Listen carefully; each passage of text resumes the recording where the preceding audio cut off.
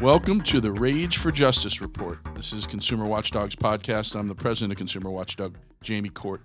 We got a really special guest with us today, this summer, with the help of a group of car industry technologists who are whistleblowers and very concerned about the new fleet of cars in 2020 that are connected to the internet.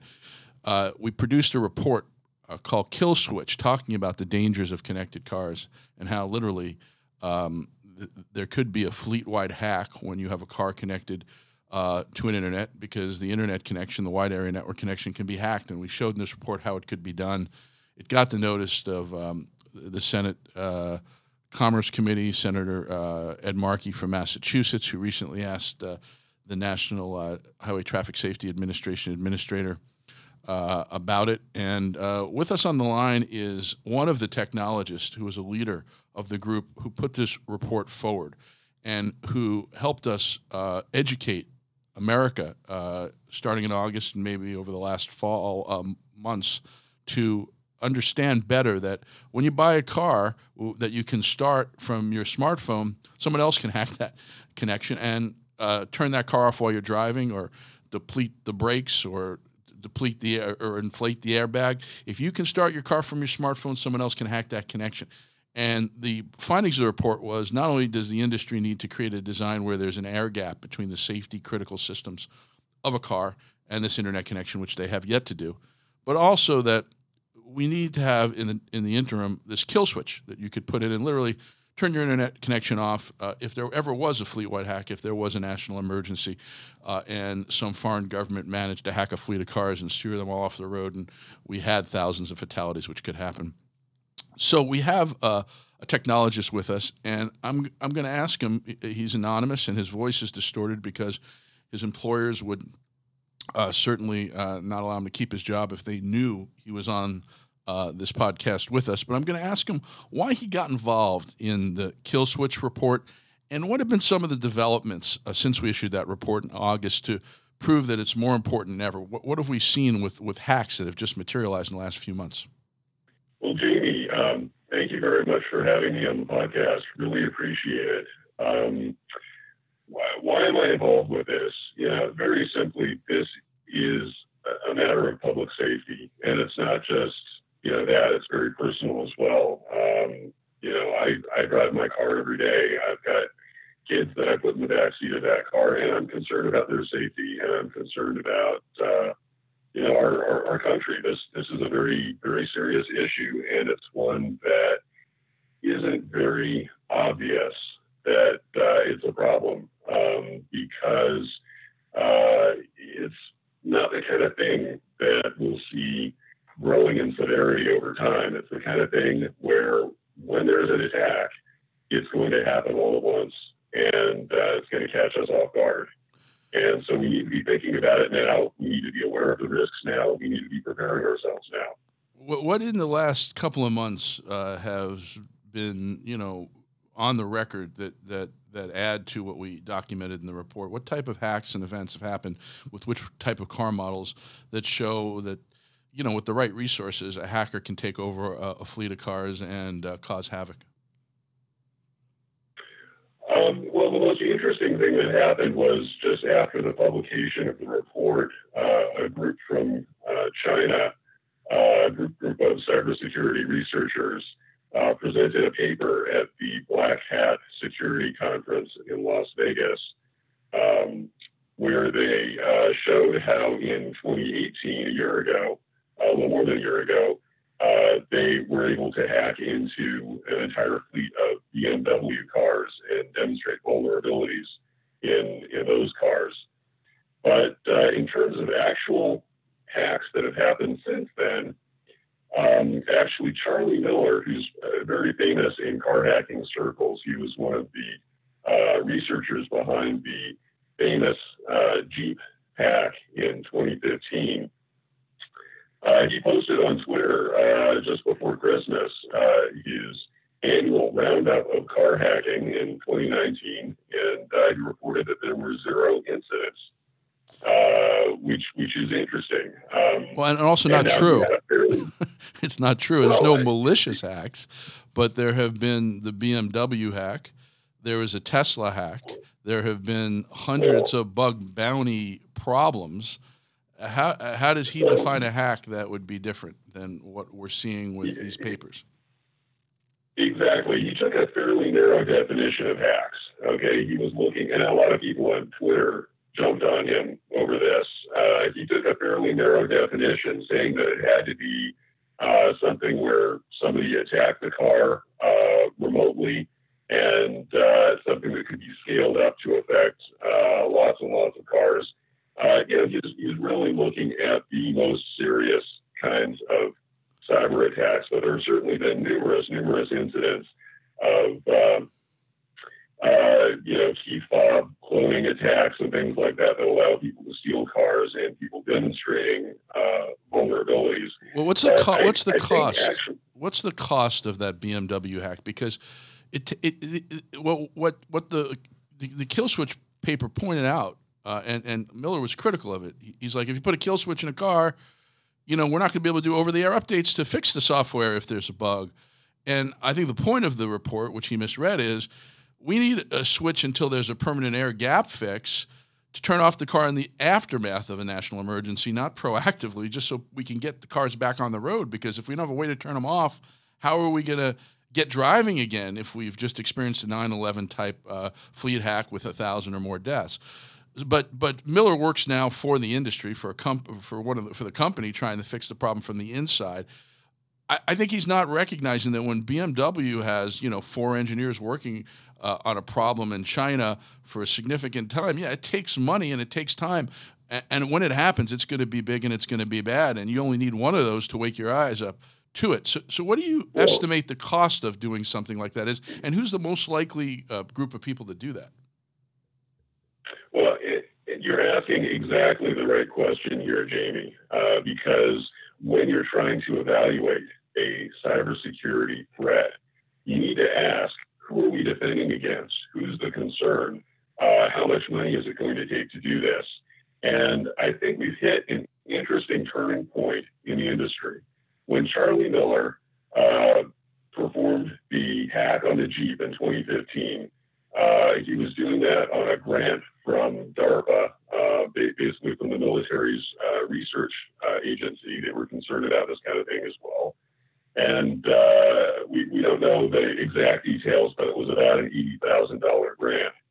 Now, if you look at the BMW hack that was announced at Black Hat at the conference this summer, I would estimate, based on the number of people involved, the amount of time that it took, that it probably cost between $1 and $2 million to come up with those vulnerabilities and find a way to exploit them. So that's when you talk about that kind of money, that's a well-resourced hacker. What are the most likely sources of that type of attack? Well, exactly. I mean, who has that kind of money? Terrorist groups can get that kind of money. State actors certainly have that kind of money. But more to the point, small independent researchers don't have that kind of money. And I think that's why we're seeing a decline. After seeing a couple of major hacks in 2015, Tesla was getting hacked in 2016 and 2017, BMWs in 2018. I think we're going to see a decline in these kinds of things happening. And that means that we're entering a very dangerous phase right now, because the auto industry and the public at large are going to feel a false sense of security. We don't see researchers anymore with the kind of funds that it takes to perform these kinds of attacks. It's only the most dangerous people who are doing this. Or like Iran. Like Iran. Iran, one of its first retaliations against America was to hack the Federal Depository website, the book depository website, and deface a picture of Donald Trump. Cyber warfare is the future. Recently, Senator Markey of the Commerce Committee put some questions to the NHTSA administrator specifically about our kill switch report, and he asked, why are you not responding to a letter that was written by me and my colleague, Senator Blumenthal, earlier, answering whether or not you knew about these um, malicious hacks mentioned to investors in a Ford report. Ford had told its investors that there was a malicious hack, but apparently didn't tell NHTSA. And subsequently, what do you do about it? And the NHTSA administrator was real dodgy in his answer. I know you heard this testimony, Owens, and he said his tools are to do a recall, and like we did with after the original Charlie Miller hack. But we know there have been hacks since then, and there have been no recalls. Isn't there a contradiction here between what NHTSA is saying it's doing to protect us and the fact that we know these companies are telling their investors there's a very high level of threat because they don't want to be liable when it happens? And Ford has even gone on the record and said there was a malicious hack. And NHTSA said, well, we don't know about it in a follow-up letter. What do you make of all that? Well, absolutely, there's a contradiction. If you listen closely to Director Owens' words in response to Senator Markey in the hearing, he says every computer is potentially vulnerable to cybersecurity risk. This is the director of NHTSA who's saying this, and we know these cars are highly computerized, and here he is in public in front of a Senate committee telling the world that every computer is potentially vulnerable. And this is true. I can tell you, as somebody who has been in the industry for practically my entire life, this is absolutely true. And then later he goes on to say that if there's a cybersecurity incident or a risk that can affect safety, they would conduct a recall. So absolutely there's a contradiction here. He's acknowledging that the computers in these cars are vulnerable, that he knows it. And we know, because it's been demonstrated, that subverting these computers can lead to dangerous situations where the cars can be controlled remotely. Yet there's been no recall. And there's been no public reporting either. I mean, the public doesn't know about it. It's not even clear NHTSA knows about it. The public wasn't told, only through the report that we wrote. So where do we go from here? Last question. Where do we go from here? What do we do now? We know NHTSA is asleep at the switch, and we know that the industry is yet to engage and come up with a structure that allows it to, which is pretty easy, but a design that would allow it to air gap the safety critical systems, the brakes, the engines from the internet connection, because they want to sell all these cool new features like starting your car on your smartphone. What do we do as consumers and as a society now that we know that the fleets of cars are all connected online? They're not safe by and large. There may be a model or two here that is safer than another. But what do we do? What do we do going forward? What's the next step? The most important thing for people to realize is that while this is about features and this is about technology, it's also about control. It's about when you buy a car, when you pay, tens of thousands of dollars, and for many people, this is the most significant purchase they'll ever make. Who controls that vehicle? Who really owns that vehicle? You go back a decade. If you buy a car, it's your car. You drive it. You control it.